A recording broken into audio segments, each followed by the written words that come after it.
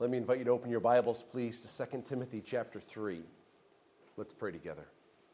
Father, it is so refreshing to sing about the good news that you have accomplished everything necessary for our eternal salvation in Jesus, and that you call us and justify us and sanctify us and glorify us by your grace. As I pondered this passage over the last few weeks, a scene in a movie kept popping into my mind. And you've probably seen this movie. It's an old movie. Some of you young people, maybe you haven't seen this movie. Sorry for you. You might see it someday. There's a scene in The Wizard of Oz where the Wicked Witch of the West is threatening to burn Scarecrow. She takes her broom, starts it on fire, and she does. She gets Scarecrows on fire. And so Dorothy, wanting to save Scarecrow, douses him with water and inadvertently, splashes the Wicked Witch of the West, who says, "You cursed brat, look what you've done. I'm melting. Oh, what a world, what a world. Who would have thought a good little girl like you could destroy my beautiful wickedness?" And so this was what was on my mind as I was studying God's Word. What does that say about me? I have no idea. Well, as you read through the text, I think you might understand what a world. What a world. As Paul describes the scene, he lets us know that our world is not a pretty place, and it does not paint a pretty picture. With more and more opportunity for education and more information at our disposal, we would think that our world would be making great strides toward world peace, harmony, kindness, and quite frankly, just simply a better world. You would think that that would take place with all the information at our disposal. Just think about the evolution of automobiles.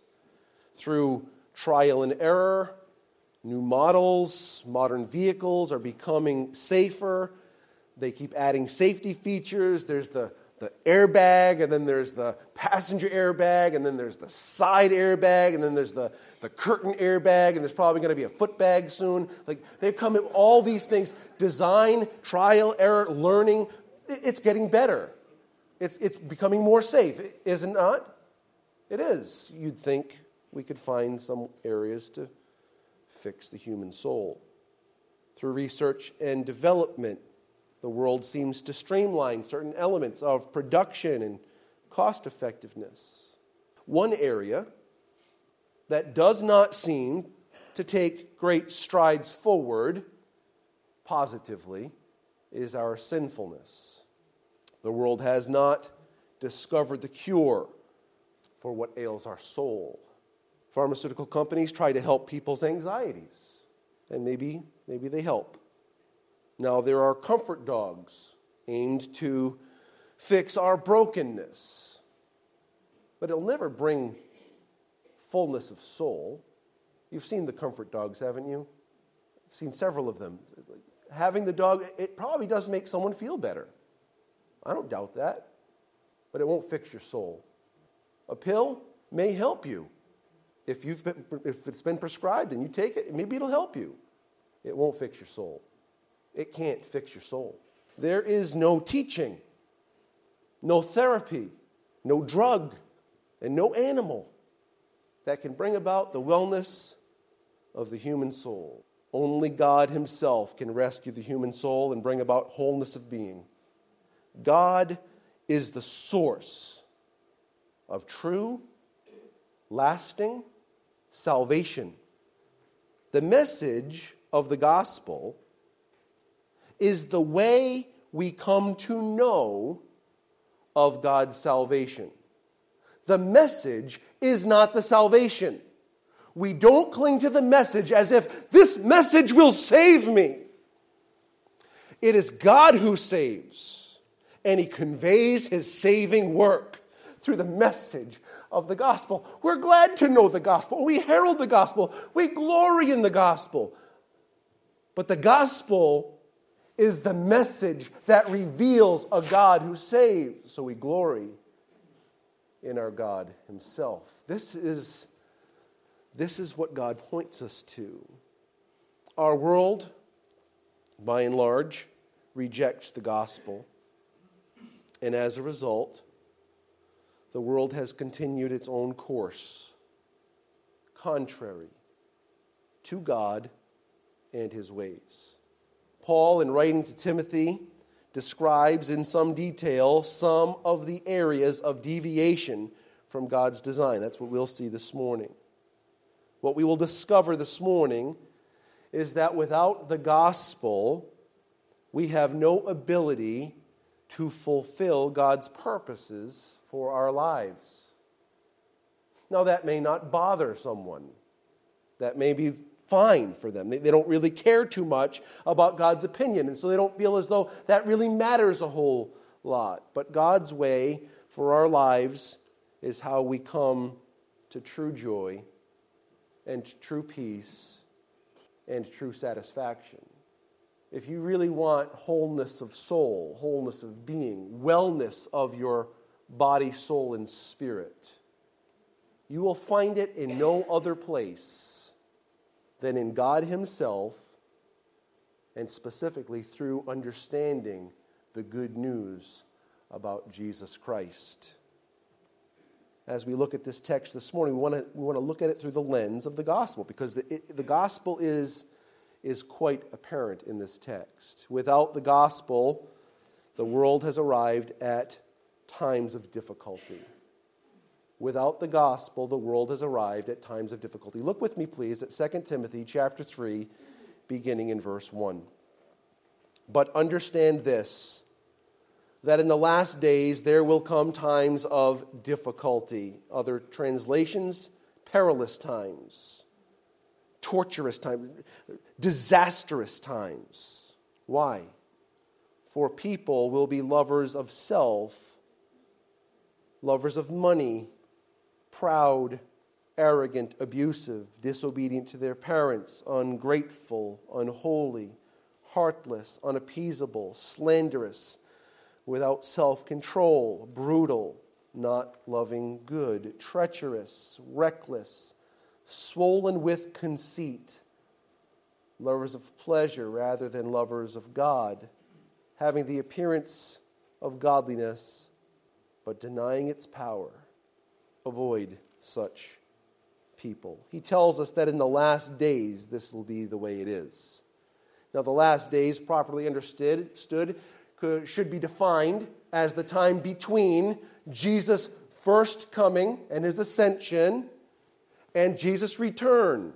Okay? So the entire time, from the time Jesus ascended to heaven till Jesus comes back to rescue His people, we could consider the last days. The Apostle John tells us that we are in the last days. Others have referred to this as Jesus' session at the right hand of the Father. He sits there until the Father makes His enemies His footstool.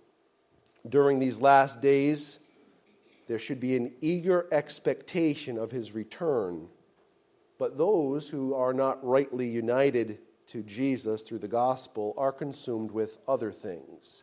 And this list that we're seeing in 2 Timothy chapter 3, as you read through it, as you meditate through it, they're very common practices. Common practices, and we'll see that.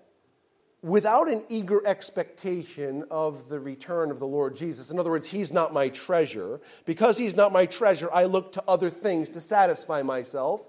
We find satisfaction or look for satisfaction in material possessions, or prestige, or sensuality, or leisure. The list can go on and on. And remember, anything that can consume those who are outside of Jesus Christ can also consume us and derail us if we are not paying attention. We're going to come right back here because we're going to look through this list. But I want for us to set the stage by looking at a couple of passages of Scripture. First of all, Matthew chapter 6, as the Lord Jesus himself warned his listeners of the challenges to our heart's affection. Our heart is constantly longing for something. And Jesus challenged you and I, as well as those who listened before us and those who will listen after us. Jesus challenged us to have our heart set in the right location, to have a treasure that lasts. Jesus said in Matthew chapter 6, beginning in verse 19, "Do not lay up for yourselves treasures on earth, where moth and rust destroy and where thieves break in and steal.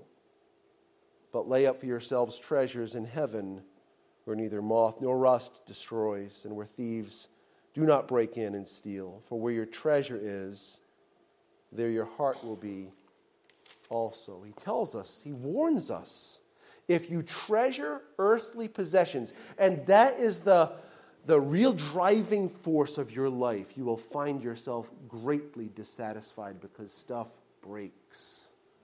Stuff breaks. Not only that, it doesn't satisfy.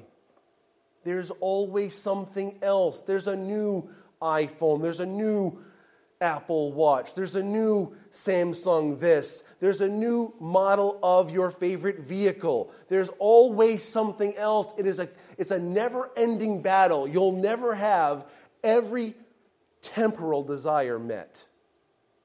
It won't happen. And Jesus warns us. Why? Because he's a good Savior. He's a good master. He's warning us, not because he thinks, oh, they won't be devoted to me, and then I won't be the same kind of God I was. That somehow, I know that no one cares to say it that way, but sometimes the way it's communicated is like we make our God less if we're not better. Really, as if God's greatness is dependent on whether I'm great or not. Because if he's dependent upon me, I'm very sad to say, he becomes diminished. The Bible never tells me that I'm going to make God great. It does, however, tell me to magnify him. In other words, give people a tunnel into seeing how great he is. My life can demonstrate, by his grace, the greatness of who he is. And this is what we seek. We seek satisfaction in other places, and we find ourselves really broken.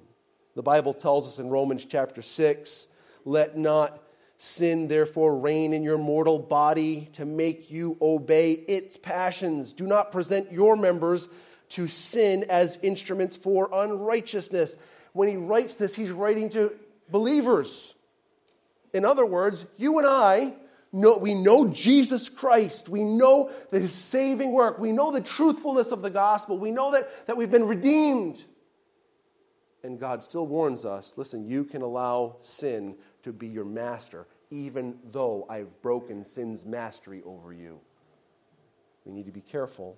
Head back to 2 Timothy, please. While you're turning there, I'll remind you of another passage of Scripture where Paul writes to the Colossians and he says, "If then you have been raised with Christ, seek the things that are above, where Christ is, seated at the right hand of God. Set your minds on things above, not on things of the earth." Folks, this doesn't mean that you don't care for your car. It doesn't mean you don't wax it. It doesn't mean you don't repair it. It doesn't mean you don't change the oil. It doesn't mean you don't paint your house. It doesn't mean any of that. It doesn't mean you don't take care of your body. None of that. The issue is, where is your heart's affection? Where is my heart's affection?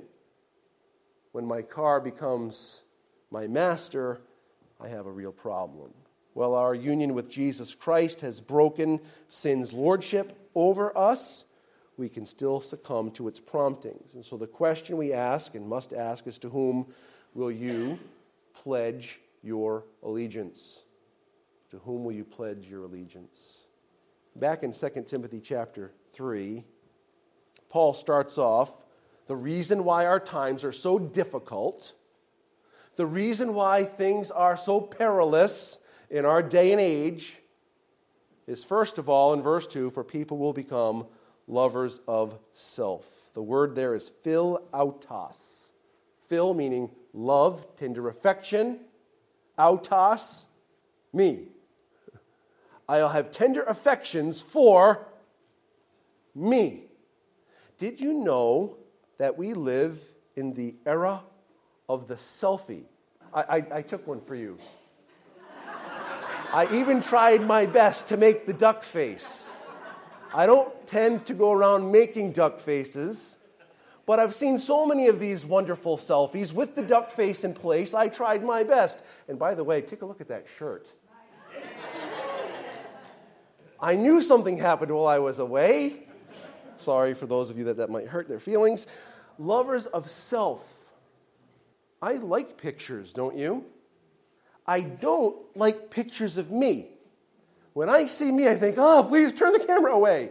In fact, everyone does this. You get a group photo, a family photo, and as soon as you look at it, right, you're looking for your daughter, right? No.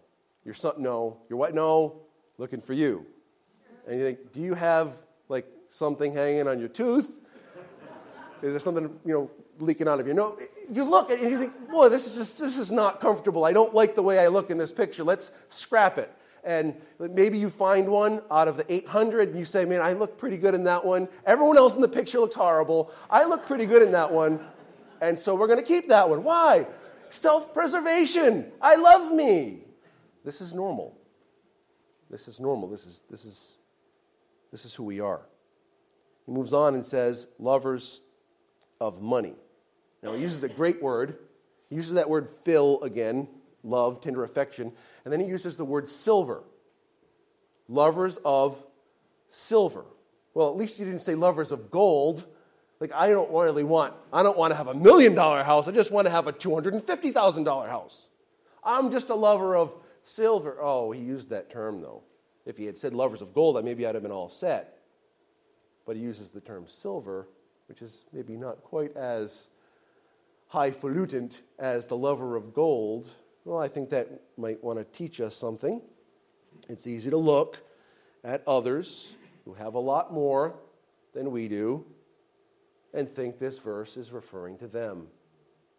The reality is, I think we all can struggle with this, right? Because we just need a little bit more than we have. We just need a little bit more. Now, there's nothing wrong if you have a job and you're working hard to want a raise. There's nothing wrong with that. Those are things that you expect over the course of time to have a salary increase. No one thinks that's sinful, right? But what if you get that increase and you're already on to wanting more? This is where our problem is. The opposite of loving silver is contentment and satisfaction. And so look at yourself, look at the world around you through the lens of understanding, am I satisfied? Am I satisfied? Am I content? He moves on, he says, proud. The word here means a braggart. A braggart. Having a need for other people to know how special or accomplished we are. Everyone needs to know how many little titles need to come after my name, before my name, all the things that I've accomplished in life. You see an email come in from a Navy person, and they tell you, okay, well, this is my rank, and then they say they're from this division, and then they start listing all of their certifications. It's like half this email is all the things that are great about them. Now, sometimes you need to do that for a formal thing. That's part of life. You're in your job, you have to do these things. It's fine. But if you really feel this need that everyone understands just how qualified you are, maybe this braggart thing might be about you or I. He goes on, he says, arrogant. I'm more important than you. Now we come to an area of pet peeve. Help me. Love me, even with my pet peeveries, okay? You enter into a crowded place, and here you are with your family of 7, and you're trying to make sure that you keep all of your little ducklings contained so that you're not taking up the whole aisle, not blocking everyone's way, and you're moving forward. And there are other people doing the same thing, except they don't care that you're there. if you go to any crowded location, Haymarket Square, the mall, Shaw's, etc. I hope that they'll give me, give me something for having mentioned them on the radio. You go to any of these places, and people, they have no regard for you and that you're there too. Have you seen this? Anyone? How about on the road? If you're driving, someone, no regard for you. What is that about? I'm more important. I'm more important than you are. Maybe they wouldn't say that. Maybe they wouldn't crawl out, open the window, crank it down, or press the button. Hey, I'm more important than you are. But that's what they just did. This is the world we live in. Arrogant. Then it says abusive, speaking evil of others. The word actually means to blaspheme. It's just to speak evil of others. And then he says disobedient to their parents. This is interesting. Have you noticed that our world thinks that children are smart enough to raise themselves? Have you noticed this? I only see a few nods. Please tell me you've noticed that our world seems to think that the parents should figure out what their children think is best and do that. It's just bizarre. This is a sign of the age in which we live. But being disobedient to parents, interestingly, is a demonstration of a lack of understanding that there is authority in life. It's very easy to undermine authority constantly. Well, the politicians are stupid. No, you wouldn't say that. The police officers, they're against us because of the color of our skin. This situation is against me because of X, Y, and Z. You just undermine one thing after another, and soon, who's at the top of the list? Well, of course, I am. I know what's best. Well, this is part of the dilemma that we face in our world is we think that God's ways are not good enough. We have a better way than he has depicted in the one book he ever wrote. He goes on, ungrateful. We could characterize this as people that think the world owes them something. Of course I should have free education. Of course I should have free health care. Of course I should have free income and free housing. And the list goes on and on. Just out of curiosity, where does that free come from? Somebody's got to pay for it, right? Come on. But this is the world we live in. We have come to perilous times, difficult times. Why? Because we don't see things the way God does. God says, if anyone will not work, neither shall he eat. We say, if you don't want to work, we'll pay for you. Don't worry about it. Something's wrong. Now, there are people that can't work and they need some support, and we are glad to help them. Aren't we? That's right. In fact, God was very happy to do that, and he told the people of Israel, listen, when you're plowing your fields, leave the corners for the people that need stuff.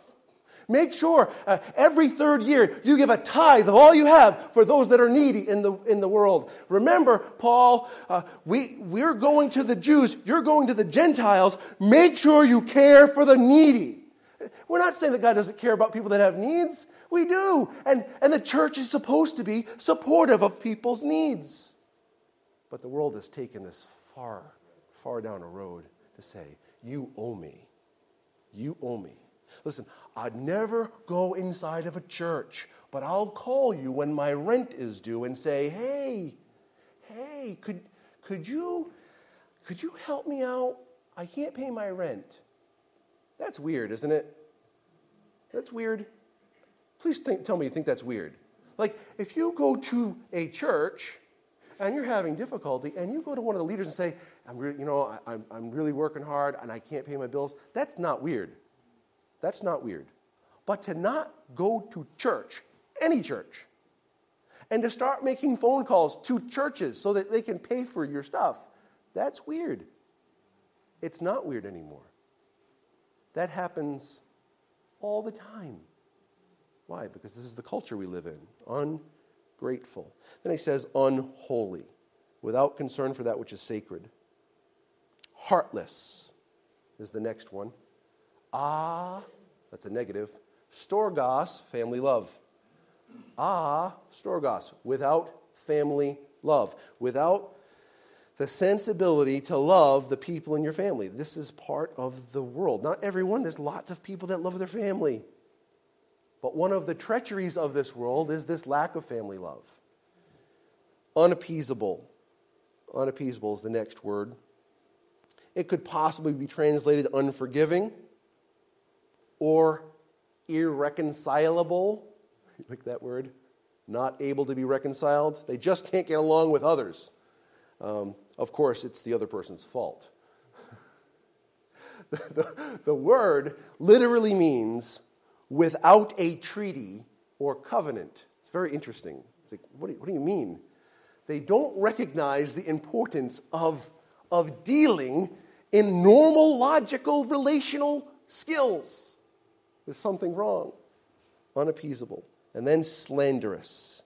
Now the word here is diabolos. Anyone hear a word there that you're familiar with? Demon, devil, diabolical, slanderer. It's one of Satan's characteristics. It's one of his names, diabolos. Without self-control. Self-explanatory, right? Without self-control. Honestly, I'm not trying to be unkind in the way that I'm going through this list. I'm trying to understand. This is the world we live in.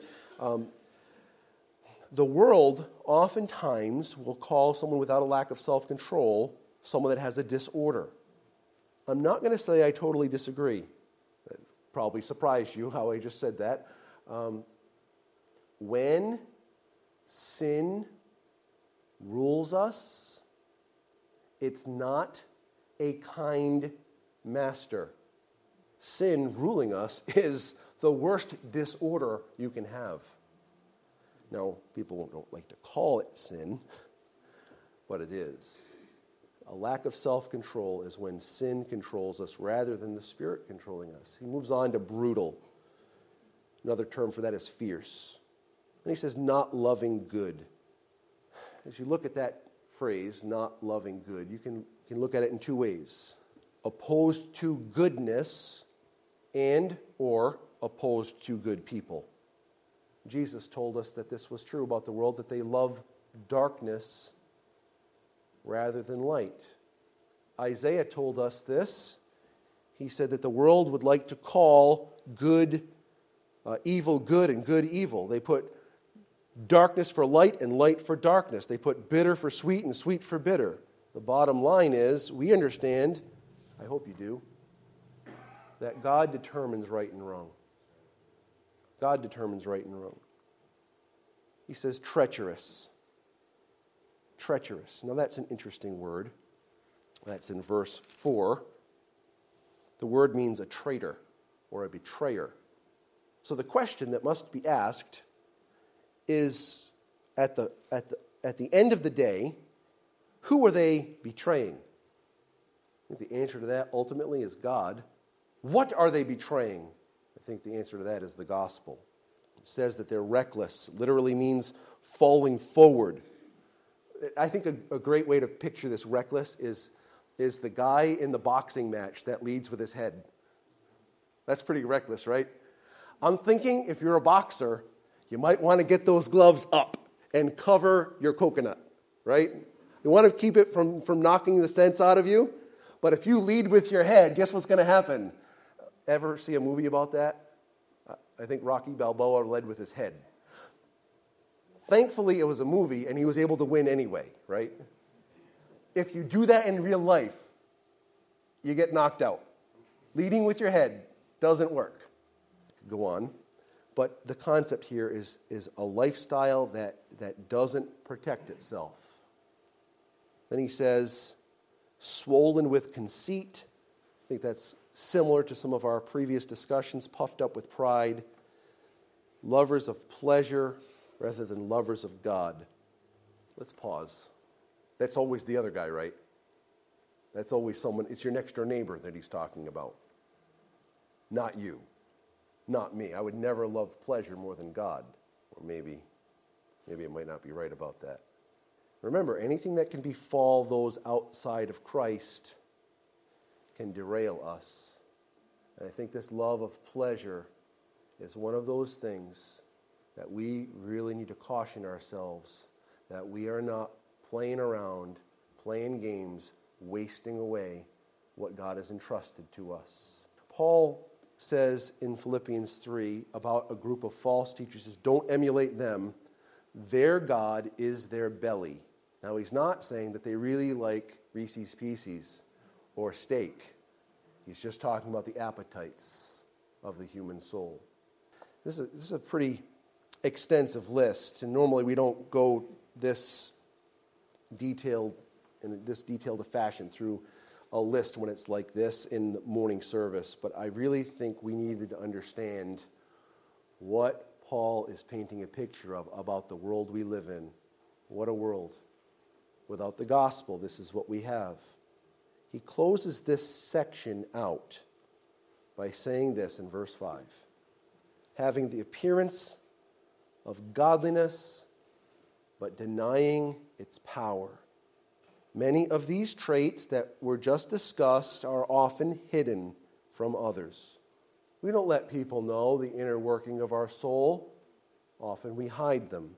Jesus spoke of the Pharisees in these glowing terms. Woe to you, scribes and Pharisees, hypocrites, for you are like whitewashed tombs, which outwardly appear beautiful, but within are full of dead people's bones and all uncleanness.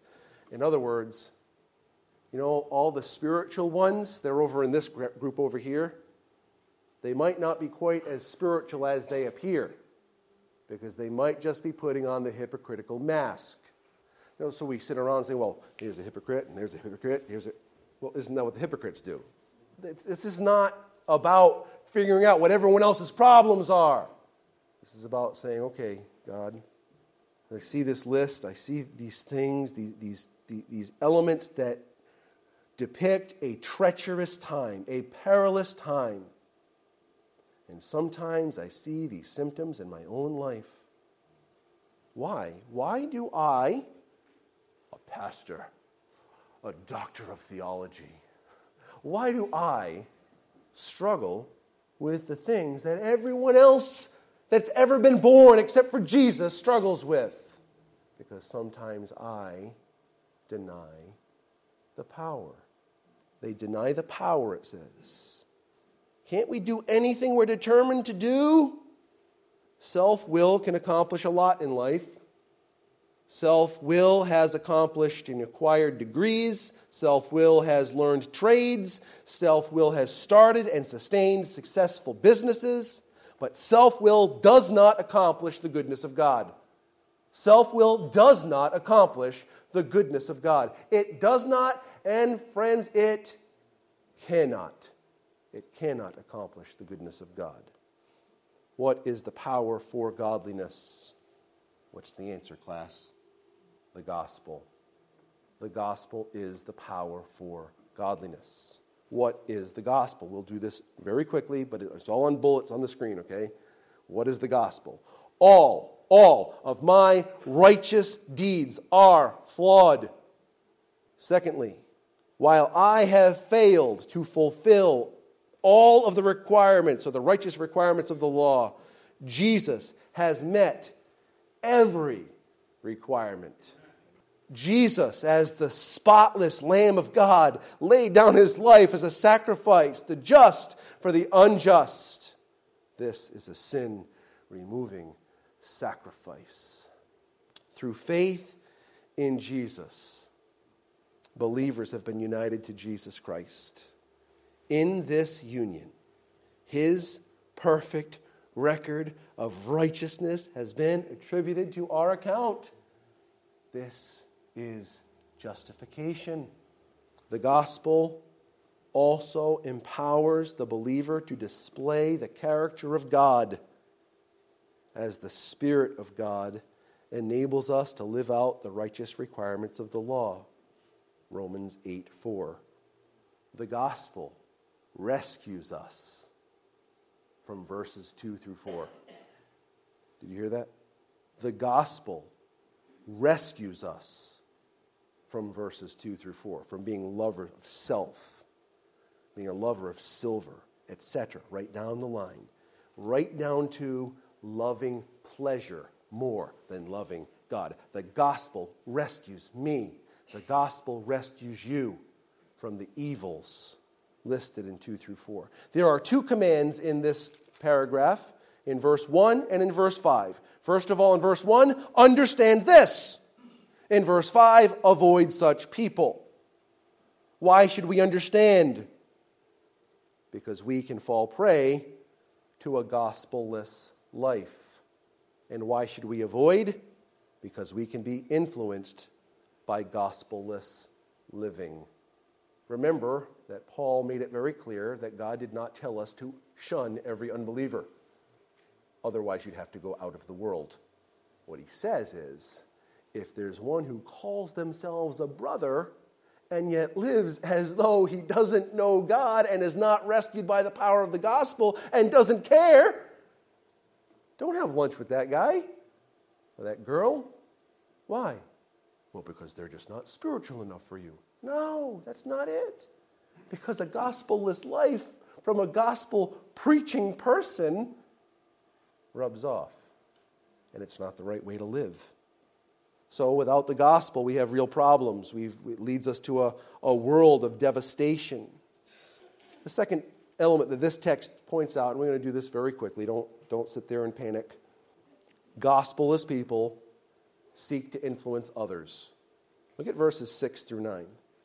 For among them are those who creep into households and capture weak women burdened with sins and led astray by various passions, always learning and never able to arrive at the knowledge of the truth. Just as Jannes and Jambres opposed Moses, so these men also oppose the truth. Men corrupted in mind and disqualified regarding the faith. But they will not get very far, for their folly will be plain to all, as was that of those two men. So, just briefly, they seek to influence others. When they do this, they have a game plan.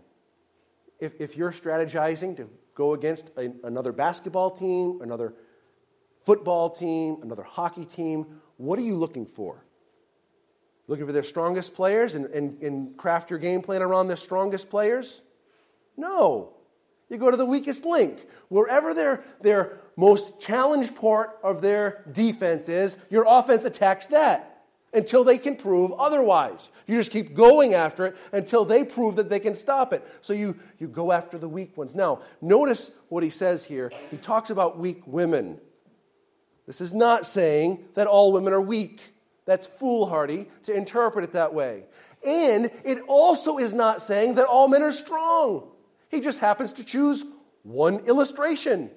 People run all over this and talk about and say bad things about Paul. Just so you know, if you say bad things about Paul because you don't like what he said, who are you really talking about? Any thoughts? Is all Scripture given by inspiration of God? It is. So if you're criticizing Paul, you're really criticizing God. I'm going to say that's not a good tactic. Go away from that one. Okay? Paul is not criticizing women. He's telling you what these people are doing. They went after weak women. Not women, weak women, a particular kind of woman. They look for those who are burdened with sins.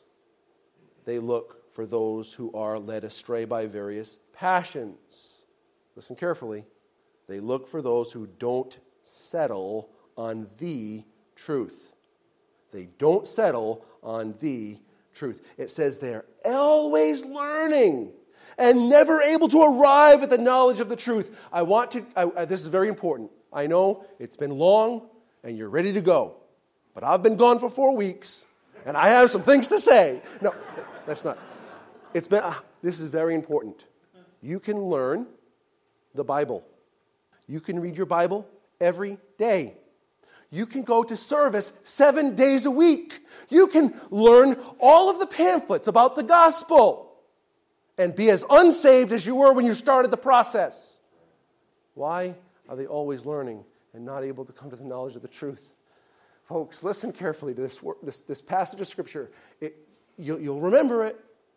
The fear of the Lord is the beginning of knowledge. Other places, the fear of the Lord is the beginning of wisdom. You do not come into a saving relationship with Jesus Christ just with information. You come into a saving relationship with Jesus Christ when you realize that He's God. When you realize He's Lord. When you realize that God has the authority over your life, that He's the creator and sustainer of life and the judge. When we come to recognize that God is who He said He is and believe Him.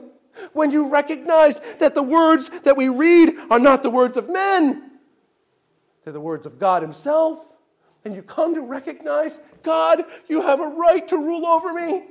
I surrender. Maybe you've been at this Christianity thing for a long time, and maybe you have seen very limited fruitfulness. Friend, can I plead with you? It's not because God made a mistake. It's not because God is unable. It's not because God is not a saving, changing, transforming God.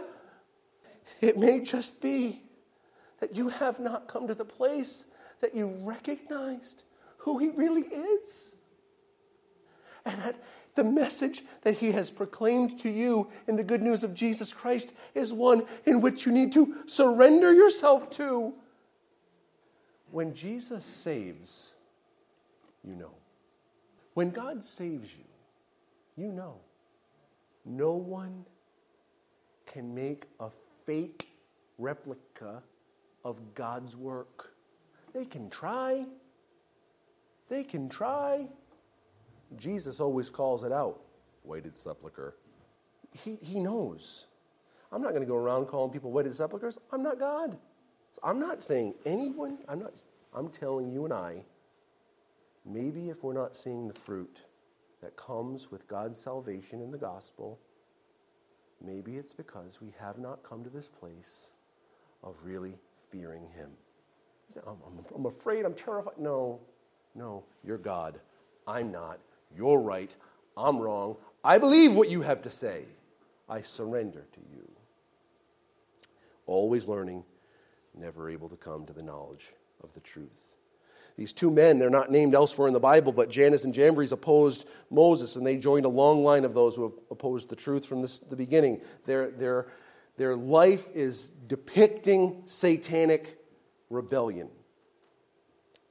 Remember this, corrupt minds and corrupt lifestyles cannot lead people toward faith in the gospel. Look what it says in verse 7. Just as Jannes and Jambres opposed Moses, so these men also oppose the truth. They are men corrupted in mind and disqualified regarding the faith. The character of the man of God or woman of God who heralds the truth of God is important. You can see that in 2 Timothy chapter 2, which was covered last week. Lack of gospel power always reveals itself in verse 9. It says, but they will not get very far, for their folly will be made plain to all, as it was with these two men. Now, you've seen many times where people that preach, their lives are not what they purport themselves to be. Their character comes out, and there's this big slanderous thing, and, oh, look at this great man of God, blah, blah, blah, fallen. Sad. It's sad. Can't do anything about what someone else has gone through, what someone else is not given into. Well, you know what we can do, folks? Rather than this, right here. Lord, let the truth of who you are and the truth of your word be revealed in me for your glory. God, do supernatural things by your grace and for your glory, not for me. We have to look this way. Finally, in this text, gospel-centered people display God's power. You notice that the difficulty that Paul's life has gone through here. It says in verse 10, you, however, have followed my teaching, my conduct, my aim in life, my faith, my patience, my love, my steadfastness, my persecutions and suffering that happened to me at Iconium, at Antioch, at Iconium, at Lystra, which persecutions I endured. Yet from them all the Lord rescued me. Paul's life and ministry were filled with difficulty, and in the face of these trying circumstances, the rescuing power of God is seen. Yet from them all, the Lord rescued me. Talk is cheap. We can talk about the rescuing nature of the gospel, but the gospel actually marks our lives. Listen, if you have a doctor and he's 100 pounds overweight and you go to see him, you're not sitting there judging your doctor, but as soon as he starts telling you to eat vegetables and not eat ice cream, what are you thinking? I'm not 100 pounds overweight, pal. So we're not going around judging everyone for their... But I tell you this, if you want to represent God, and if you've been marked by the gospel, if you know Jesus, you're united to him, you want people to know him. Because you know that you've tasted, and what you've tasted is good. You've tasted the goodness of the Lord in the land of the living. In this place that we live in with all these false promises that keep tasting like sand in our mouth. You've tasted something real and genuine. You want other people to experience that. If that's the case, our life needs to be demonstrating what our words are proclaiming. Paul didn't just speak about his teaching, but also his life. He says, my conduct, the way I lived, my aim in life, what was driving me, my faith. Faith not in me, faith not in the church, faith not in a message, my faith in God himself who proclaims the message. My patience, my love, my steadfastness. These elements arise from the gospel's work in our lives. Or, better stated, these arise by God's Spirit's work in our lives. When we see God's glorious kindness in the gospel, we rejoice. We give thanks, and we surrender to his Spirit and his word. Listen carefully. The results of a life surrendered to the Spirit and the word are fruitful demonstrations of God's kingdom. It's displayed in the fruit of the Spirit. While the world continues to seek new ways to deal with the brokenness of the human soul, God keeps offering the same solution that he's been offering since the Garden of Eden himself. Is that solution good enough for you? Maybe you've never tasted them, so you don't know. Well, I can tell you this. He satisfies a longing soul. He can give you peace when all about you is turbulence. And joy in your heart, in your life, in your soul, when everything around you is marked by misery. He can. This happens through knowing Jesus. His solution is good enough. You might not know it yet. I want to challenge you. I want to encourage you. Rather than just learning, come to this place of humble surrender to him. It will irrevocably change your life. Let's pray together. Father, we need you. We want you. Those of us that know you, we have you. And you have not let us go. And you will not let us go. Thank you for this. I pray for anyone in this room that doesn't know Jesus as their Savior, that has not come into this union with Jesus, that hasn't come to the place where they recognize who you really are. We pray that you would turn their eyes upon you and satisfy them by your Son, recognizing the work he's done in laying his life down to pay for our sin, to become sin for us, even though we knew no sin, so that we might be made